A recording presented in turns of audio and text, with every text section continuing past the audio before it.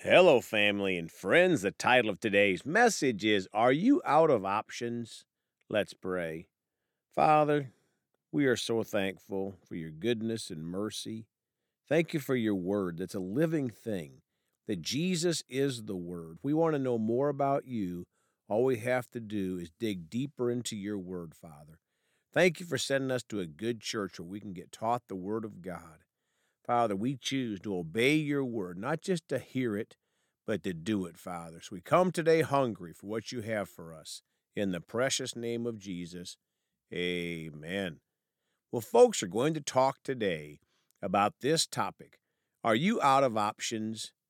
My friends, have you ever heard someone say, or maybe you've said it has come to this, or I think I'm almost out of options? And usually those statements come with a negative connotation or a desperate tone. Is this what we sometimes say when we are in a tough situation and we finally turn to God, or we turn fully to God for help in prayer? It should not get this way, should it? But we are human and we make mistakes, and sometimes we try to take care of things ourselves when we need to just go to God in prayer.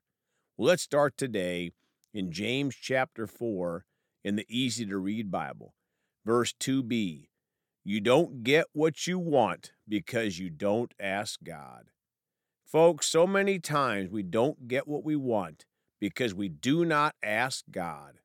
Of course, it has to be something that is in the will of God for Him to give it to us.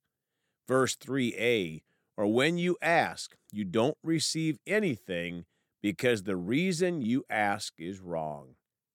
My friends, we have to have the right motives when we go to God in prayer. Now, James chapter 4 in the God's Word Bible, verse 2b, you don't have the things you want because you don't pray for them. Folks, prayer is talking with God, fellowshipping with God. We don't just do that when we want something, but sometimes when we run out of options, we finally ask God to help us, and He would have helped us at the very beginning. Verse 3a, when you pray for things, you don't get them because you want them for the wrong reasons.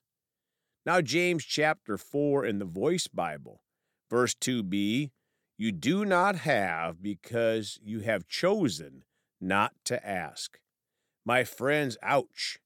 Sometimes we forget to ask, but sometimes we choose not to ask.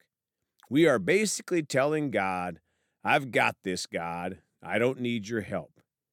Verse 3a, and when you do ask, you still do not get what you want because your motives are all wrong. Now, James chapter 4 in the Living Bible, verse 2b, the reason you don't have what you want is that you don't ask God for it. Folks, is there something in your life that is a lingering problem? Ask God to help you. Remember, He is not a dictator. He won't tell you what to do if you don't ask. Now, James chapter 4, verse 10 in the Amplified Bible. Humble yourselves with an attitude of repentance and insignificance in the presence of the Lord, and He will exalt you. He will lift you up. He will give you purpose. My friends, our flesh doesn't like this scripture. To humble ourselves with an attitude of repentance and insignificance, we have to have a heart of repentance and understand how insignificant our opinions are compared to God. God will give us purpose and help us if we ask Him. Now, Genesis 6:9 in the Amplified Bible. These are the records of the generations or family history of Noah. Noah was a righteous man, one who was just and had right standing with God. Blameless in his evil generation, Noah walked or lived in habitual fellowship with God. Folks, can we say that, like Noah, we live and walk in habitual fellowship with God? That is a great goal. Now let's go to Micah 6:8 in the Amplified Bible. He has told you, O man, what is good, and what does the Lord require of you except to be just and to love and to diligently practice kindness, compassion, and to walk humbly with your God, setting aside any overblown sense of importance or self-righteousness. My friends, this should not just be our goal when we run out of options, but this should be our life, to walk humbly with our God, setting aside any overblown sense of importance or self-righteousness. Now let's go to Deuteronomy 5:33 in the Amplified Bible.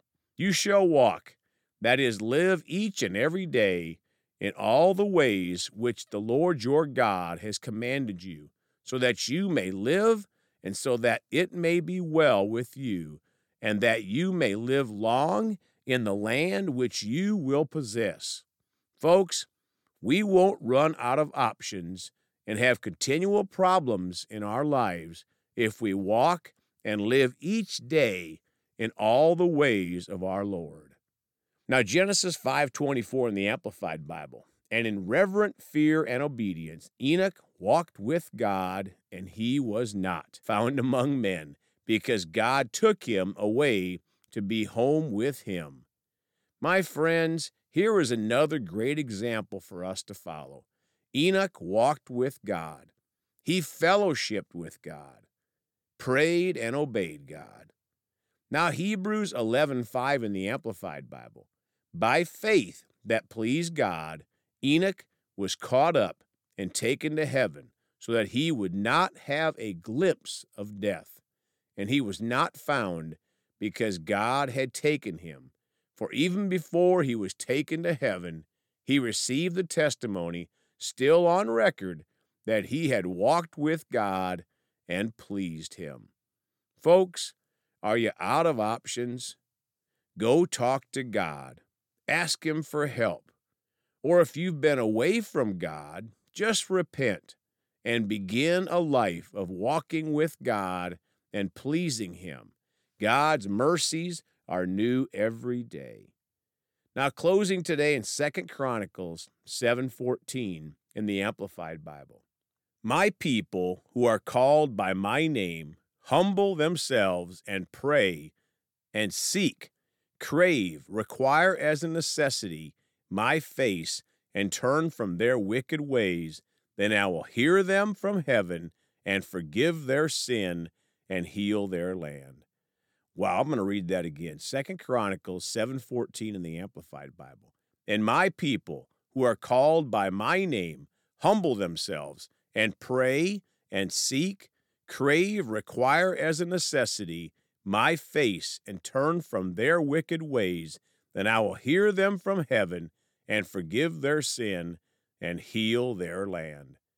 My friends, if you are out of options, and better yet, before you get there, choose to humble yourselves and pray and seek God as a vital necessity, and constantly turn from wicked ways.